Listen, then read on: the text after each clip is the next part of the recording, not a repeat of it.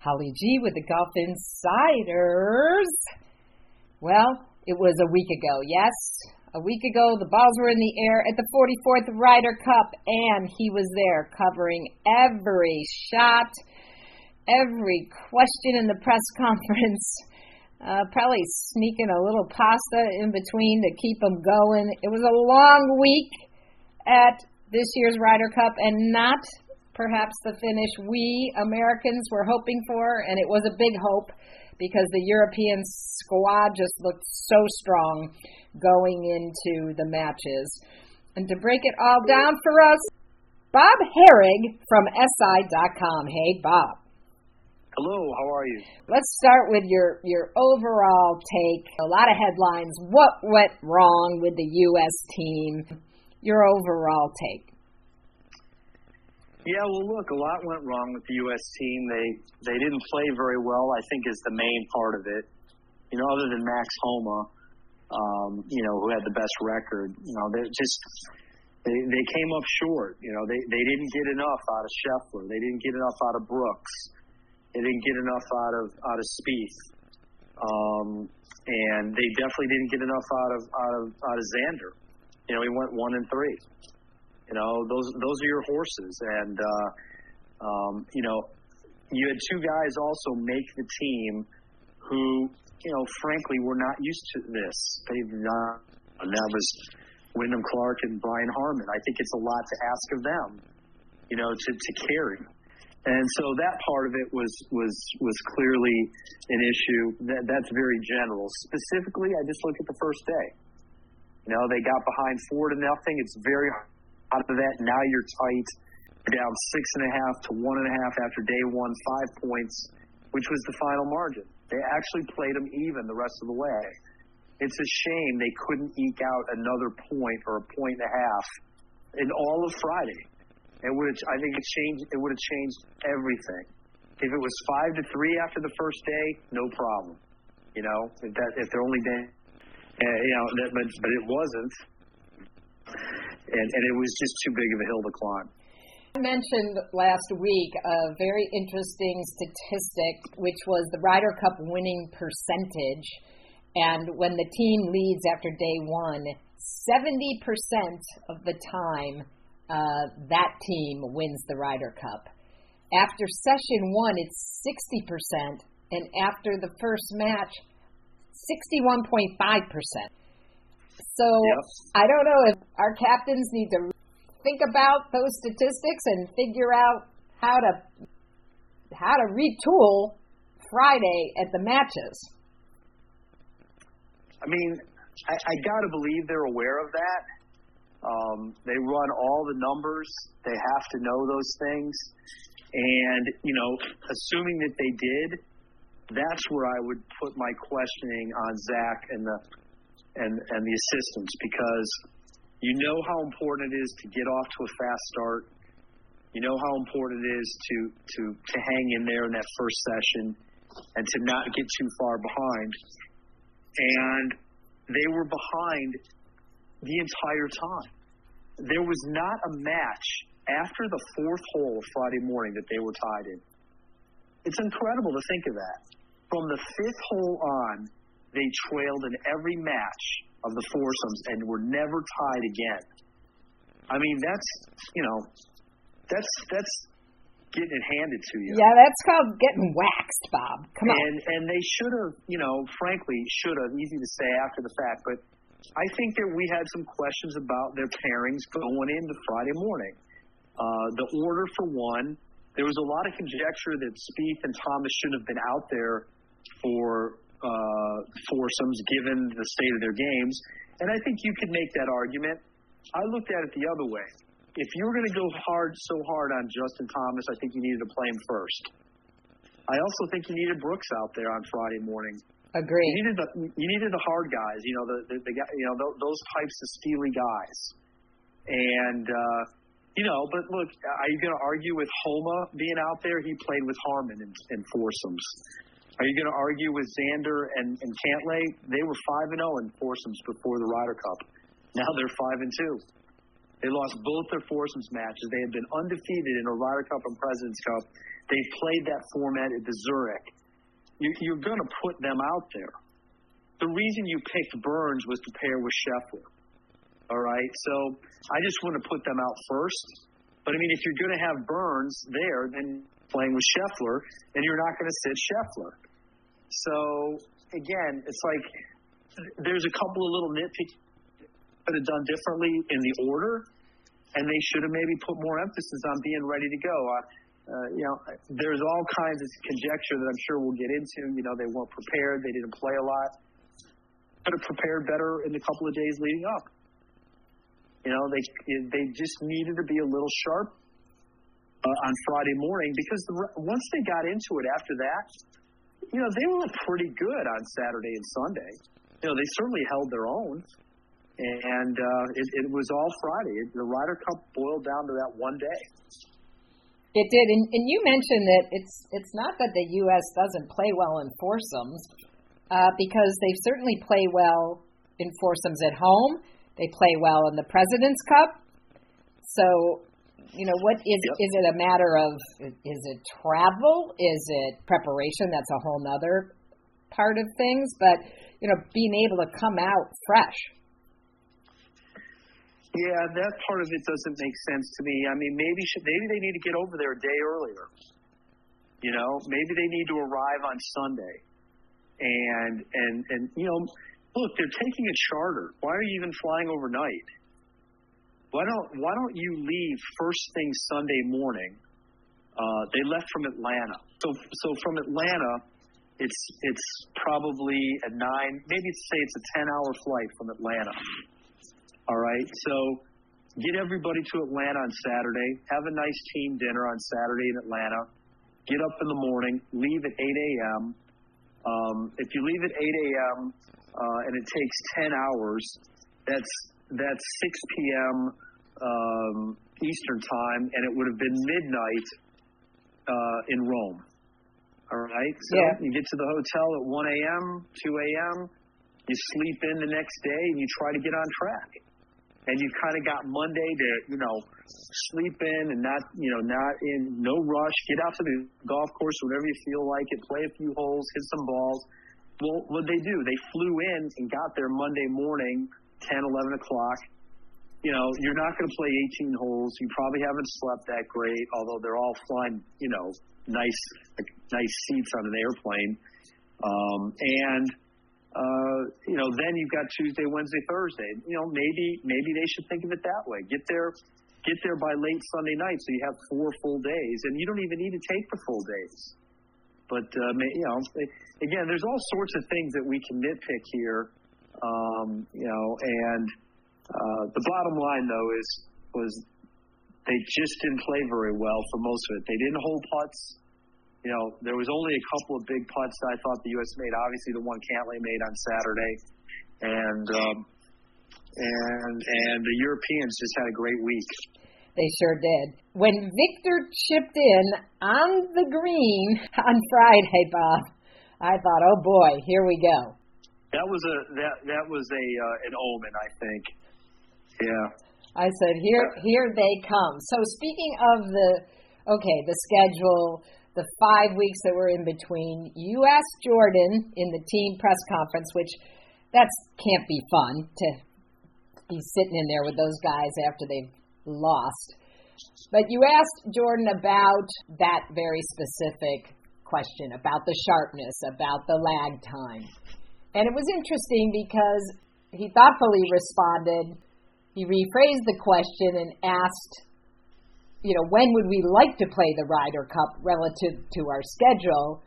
And, his response was, say, 2 weeks after the Tour Championship rather than 5. Makes sense, but how do they do that? Well, and that's the problem. There's no way to control that. The Ryder Cup dates are set, for whenever they are, usually late September. Is the Tour going to just extend its schedule into September to accommodate that? The Tour has fought to get itself done before football. Right. So what, now they're going to 1 or 2 more weeks for the Ryder Cup? That's not feasible. I don't think it's feasible for them to have gone over to Europe to play. So the only thing they could have done was all gone to Napa. And in retrospect, maybe they should have done that. All 12 guys go to Napa. Make it a team bonding experience. The tour could have set it up so that they paired them together, just like they did in Europe at Wentworth. I like all the that. Ryder Cup days were grouped. You could have done that, and maybe skipped going over there to see the course. See, then they would have been criticized for that.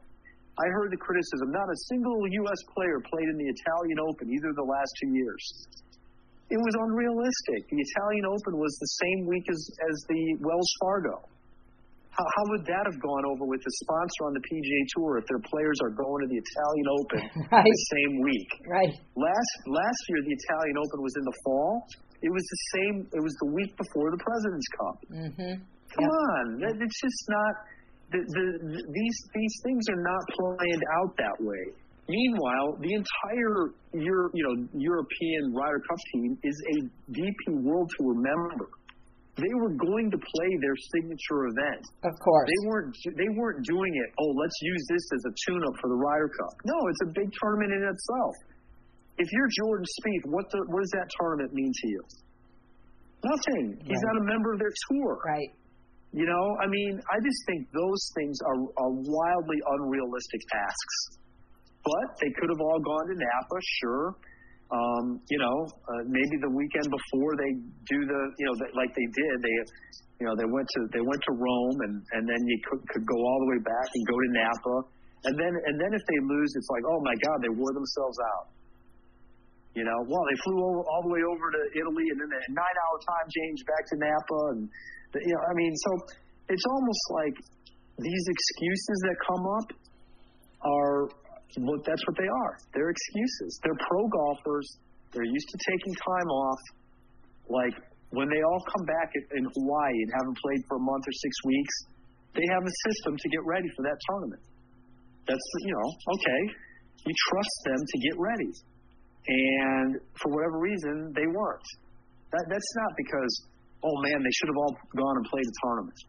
I just find that's the easy way to Monday morning quarterback this thing. And especially since nobody was talking about that once the picks were made. Nobody was saying, hey, how come you guys aren't going to play a tournament between now and then? There's only 2 of you playing. Nobody said that. The focus was on them getting rest after all the playoff events were played in 90-degree heat. Everybody was burned out and tired. Now look, the same thing was said for, Hovland. Hovland did it. Rory did it. And Rory actually played the week before at the Irish Open. But that was his mindset. He was going to always play those tournaments because he needs them for his DP World Tour status. All right, let's talk about some of the other aspects of this Ryder Cup. Hatgate, Bob. OMG. What was going on behind the scenes here? You can't get a hat to fit Patrick Cantley? Yeah, I know. That was weird. He denied it had anything to do with being a protest. I do seem to think that it wasn't a protest because there'd have been a far better way to make the statement, I think, than that. But a media report that went viral Saturday, and the fans were unmerciful.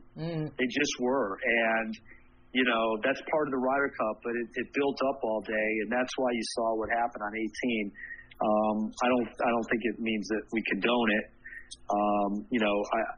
Joe has elected not to talk. He was told afterward not to, and so far he has decided not to speak about it. The thing escalated. He shouldn't have been on the green. Rory popped off to him, which set him off even more. I would argue Rory shouldn't have said anything either. But the fact of the matter is Joe needed to back away, and diffuse it, and he didn't, and it turned into that. So very unfortunate, all of it.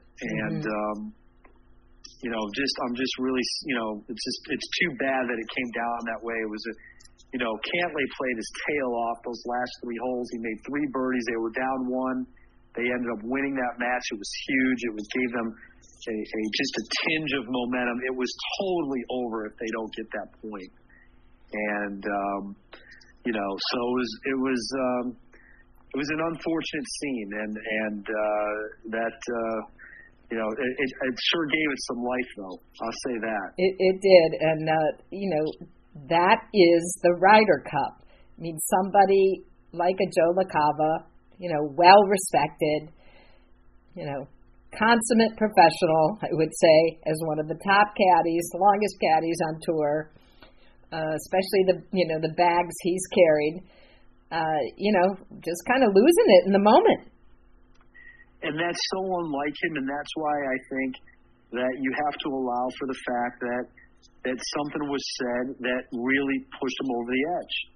That doesn't condone him doing what he did, but you still have to acknowledge that something was said that pushed him over the edge. It's just so out of character for him. It's not Steve Williams. Right. It's Joe LaCava, who's always been very subdued, more the quiet type, not class act, boisterous. Never made it about him. And so that was a weird situation there. And my sense is that after a day, they were getting killed out there. Every hole, every tee, every green, people with the hats off, making jokes about money. They didn't know what they were talking about. These guys had no idea what this was all about. Because obviously this report went viral. Nope, they did not know until it was over. They had no idea that he was being taunted because there was this report out there that he was playing without a hat because he wanted to be paid for the Ryder Cup.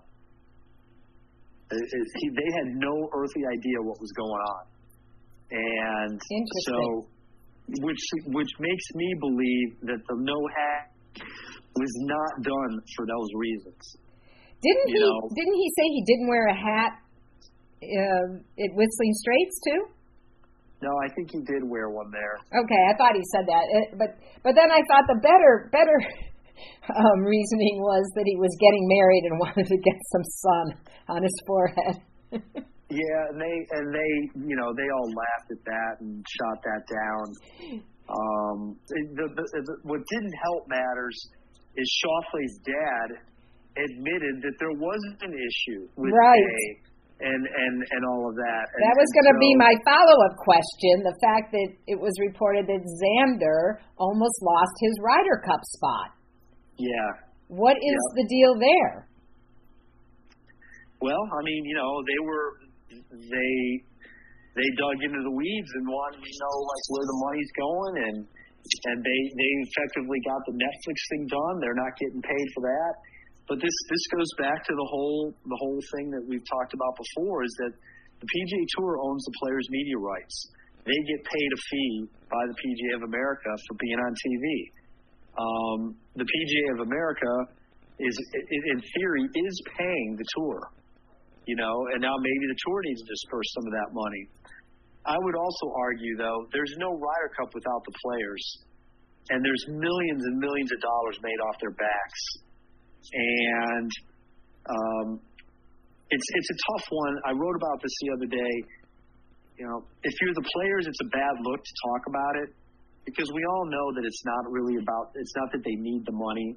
They make plenty of money. Right. Being in the Ryder Cup suggests they've made plenty of money. They're going to benefit from it indirectly because they were in the Ryder Cup. So to ask for money looks bad. It's 1 week. It's 1 week when you're playing for pure competition. And, oh, by the way, how much TV time each one of them is getting, especially, somebody like a Sam Burns, et cetera, in terms of their brand, in terms of their name recognition.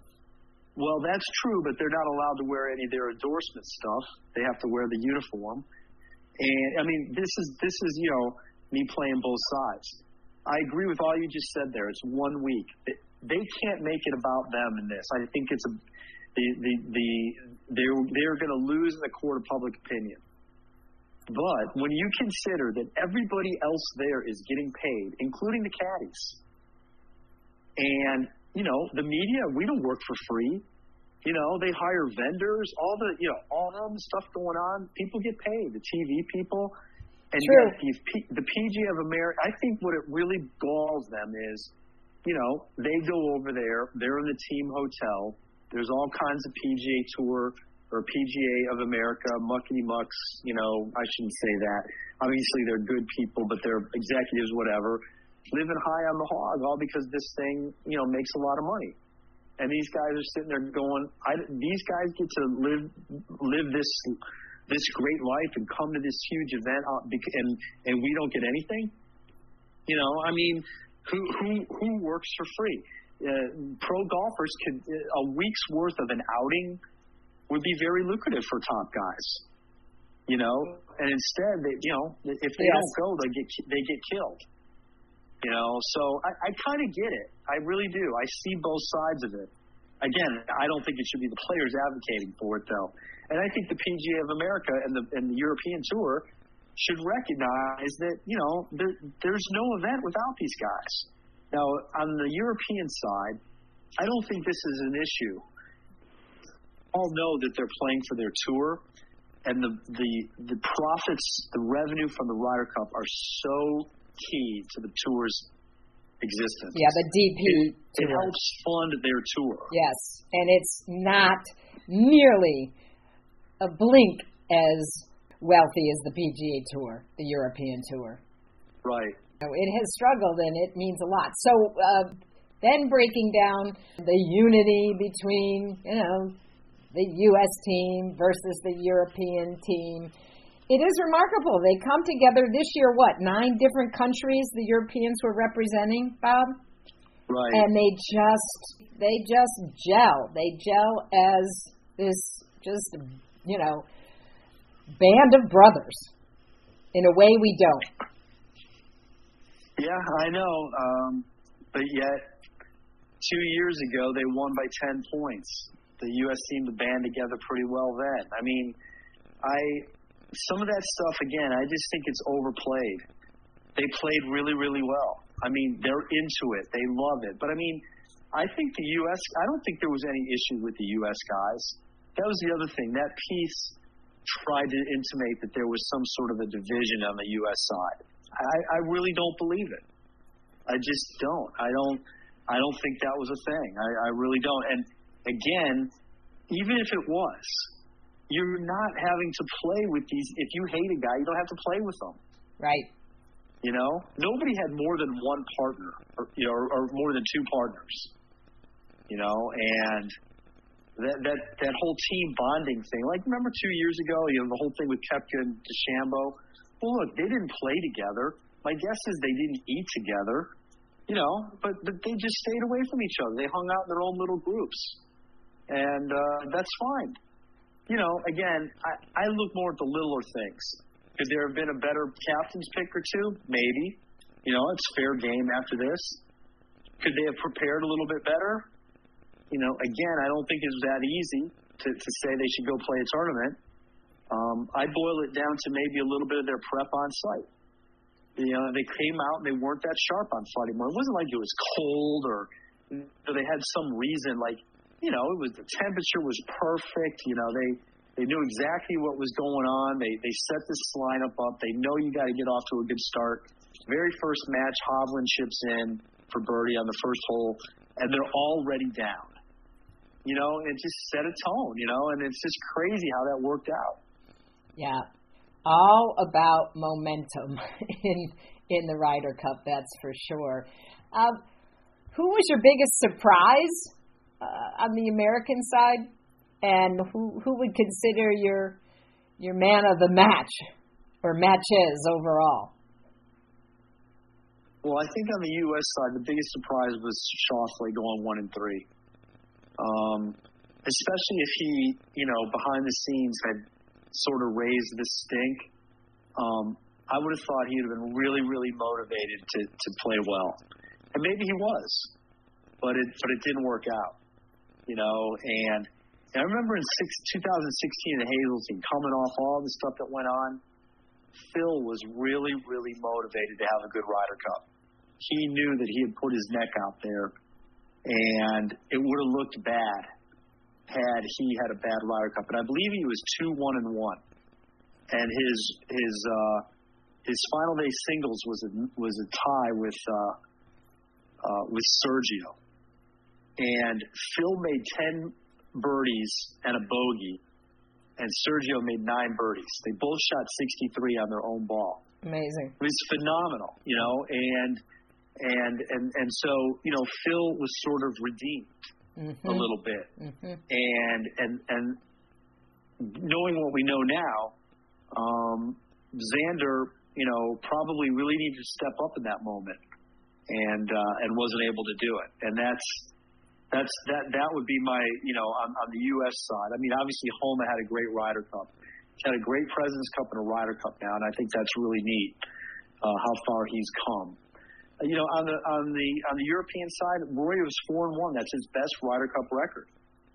For all the Ryder Cups he's played in, his overall record is so. It's not, it was just a little over 500. So that was a huge step. He stepped up big and led. And he wanted to redeem himself after. Yeah.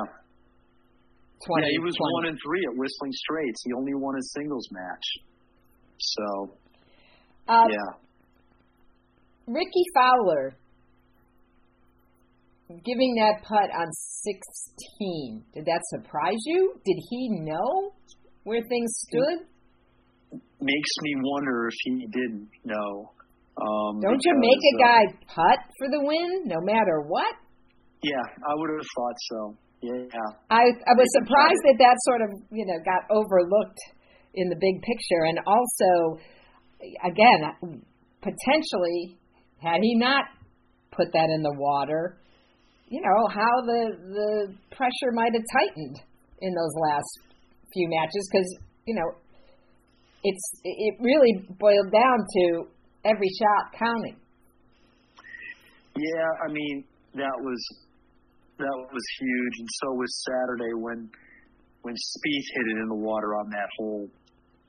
I mean, just a really unfortunate situation there. Is that the look of the hole, Bob? Is it just that guys are uncomfortable getting on that tee box, or what was it about 16? Well, I mean, it was a drivable par 4, but there was some concern that if you hit driver and went left, you'd be in a really tough spot. And so I know on Saturday it looked like Zach talked him into hitting something other than driver, and then he hits it in the water. That was Jordan. Yeah, that was a strange moment. Ricky just didn't have it. He was not feeling well. He only played twice, lost them both, didn't play Saturday, seemed to be low on energy. A couple of guys weren't feeling well. Cantlay was sick on Wednesday. They did not make an excuse out of it, which was smart. That couldn't have helped. So as we look ahead, who do you think will be our next captain? Any idea? Well, I think it's got to be, Tigers if he wants it. I think that's pretty much what everybody expects. And Tigers are probably more apt to do a home one. So, if he wants to do it, I think it'll be him.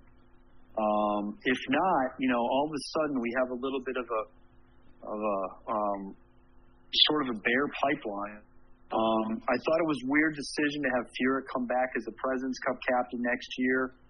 That would have been an opportunity to give somebody else some experience.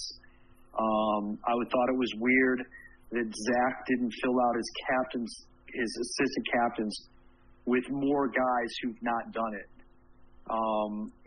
He's got the only one who was with him that hadn't done it was Stuart Sink. And Stuart Sink, it might be, being captain might have passed him by. But what you could have done was named Stuart Sink next year's President's Cup captain, had him be an assistant this year, and maybe he's in the mix for a future Ryder Cup captaincy. And that way you get some consistency, which is what they've been trying to do for the last 9 years since Glen Eagles. Right. Get some continuity. Right. But when you have Fred Couples, who the players all seem to love, and he's a part of all these teams now, and probably too far gone to be a Ryder Cup captain, but you had Furyk, Stricker, and Davis Love. Like, Stricker was the last Ryder Cup captain, and the way their system is you assist with the next one. That's fine. But why would you have had Davis in it again? He was just the President's Cup captain last year. He's been Ryder Cup captain twice. Mm-hmm. You know? Yeah. And I just think that they needed to find a place fresh, to put, fresh like blood. a Matt Kuchar or a Webb Simpson or whoever you think down the road, whatever it is, David Duval, David Toms, some older names that were bypassed. You could have done it different. And that part of it. So now we're kind of left with, everybody had Phil pencil in for Bethpage. Even if there's peace, my understanding is that the vibes are Phil just feels like fine with not doing it. He's ready to move on. He understands if that's going to be a problem. He doesn't want to create any problems, so he's ready to move on. So now all of a sudden Tiger's got to step up. I think Tiger would have been down the road. And, they also could have maybe tried to get Tiger to do another President's Cup captaincy if he would have wanted, which would have helped, fill a gap there and gotten some other guys some experience as assistants. Mm-hmm. So all of a sudden they need to start looking for some folks, and I'll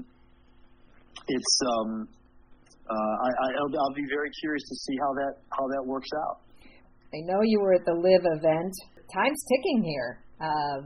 We're a couple of months from the end of the year in which this framework agreement between Live and the PGA Tour is supposed to be finalized. Well, that's the deadline they gave themselves, and there's nothing that says they couldn't extend it. If they really truly want to get a deal and want to make it work, and they're working towards it, I don't think it's like a do or die set hard and stone date. You could just extend it to April 1st, extend it to May 1st, whatever. I've said and written, I don't think it's good for either side at this point to not have a deal. If the tour doesn't get a deal, and obviously is going to rely on U.S. equity to help them out with the for-profit thing, that's fine, but they'll still be competing against the PIF because I don't think Live will go away. And they'll just double or triple down on what they're doing. They'll try to recruit more players. They'll spend more money, and there will be a divide. But on the Live side, on the PIF side, they will be shunned still by the golf establishment. It'll be harder for them to make inroads at the majors where, Yasser's playing at Scotland this weekend. He's playing with Peter Uihlein, and they were grouped with Slumbers one day, Peter Dawson another day. Those are people in the golf ecosystem that he'll have access to if there's a deal. And I think that's what it comes down to. Does he want that? Does he want to have a piece of the pie? Does he want to have a Ramco or some other Saudi company, getting exposure in the U.S. Or on the DP World Tour? If he does, then I think he wants a deal. And so that's why I think it's risky for there not to be one. Tiger's tournament, 2 months away in the Bahamas. Do you think he'll be playing? I think it's a long shot. I don't have any inside intel, but everything I'm gathering is he's not hitting full shots yet. He's just chipping and putting. I don't think he's put a lot of weight on that ankle yet. Mm-hmm. And, so then you're talking about trying to walk 4 days. Just not sure if that's possible. Yeah, obviously he'll be there. It's his event. I think we're interested to hear from him no matter what. It'd be great if he could play. I'm not sure if that's going to happen. The FedEx Fall continues this week. Got anybody on your radar before we let you go? Yeah, this is, week number 2, week 2 of 7. And I'm not really sure who to go with, to be honest with you. I saw where Ludwig is playing. You'd think he'd have some great mojo, but also he's probably really tired. But I give him credit for honoring the commitment. That's pretty impressive. A lot of whispers, maybe not even whispers, a lot of talk that, he's got the stuff of perhaps a Tiger Woods. What do you say? Yeah, I don't know. It's early for that, but I mean, he's obviously got a lot of maturity. He's won a European Tour event already. He's climbing the world rankings.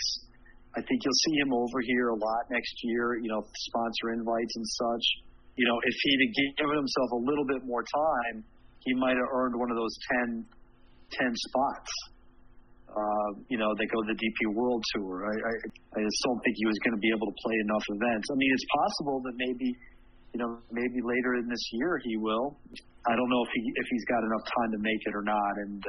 But I think we're going to see him over here one way or the other. All right, I'm taking a mulligan. Final question. Victor Hovland, how long do you think it's going to take him to reach world number one? Because I think he's coming on like a freight train. We can see that. And when do you predict he'll win his first major next year? And do you predict he'll win his first major? I think he needs to win a major probably. That'll help him get to number one. Those top three are Scheffler, Rahm, and Rory, and Victor's right there. I believe he's number 4. Do you see it happening at Augusta, at the U.S. Open, in terms of his game? It could happen at any of them. He was in contention in all of them, basically. Yeah. He's been in contention at a British Open last year when he was in the last group with Rory. Didn't get it done. He was in the last group at the PGA this year. I think he finished 7th at the Masters after being a first-round co-leader. I don't think it doesn't seem like anything stops him. No. So I don't know what they call him over there, the victorious Viking or what. Yeah, but, exactly. He's pretty impressive and just an impressive person off the course too. Well, Bob, as always, we appreciate your time. Hope you rest up a little bit this weekend, my friend. Just thank you so much for all your contributions to the Golf Insiders. Thanks so much. Have a good one.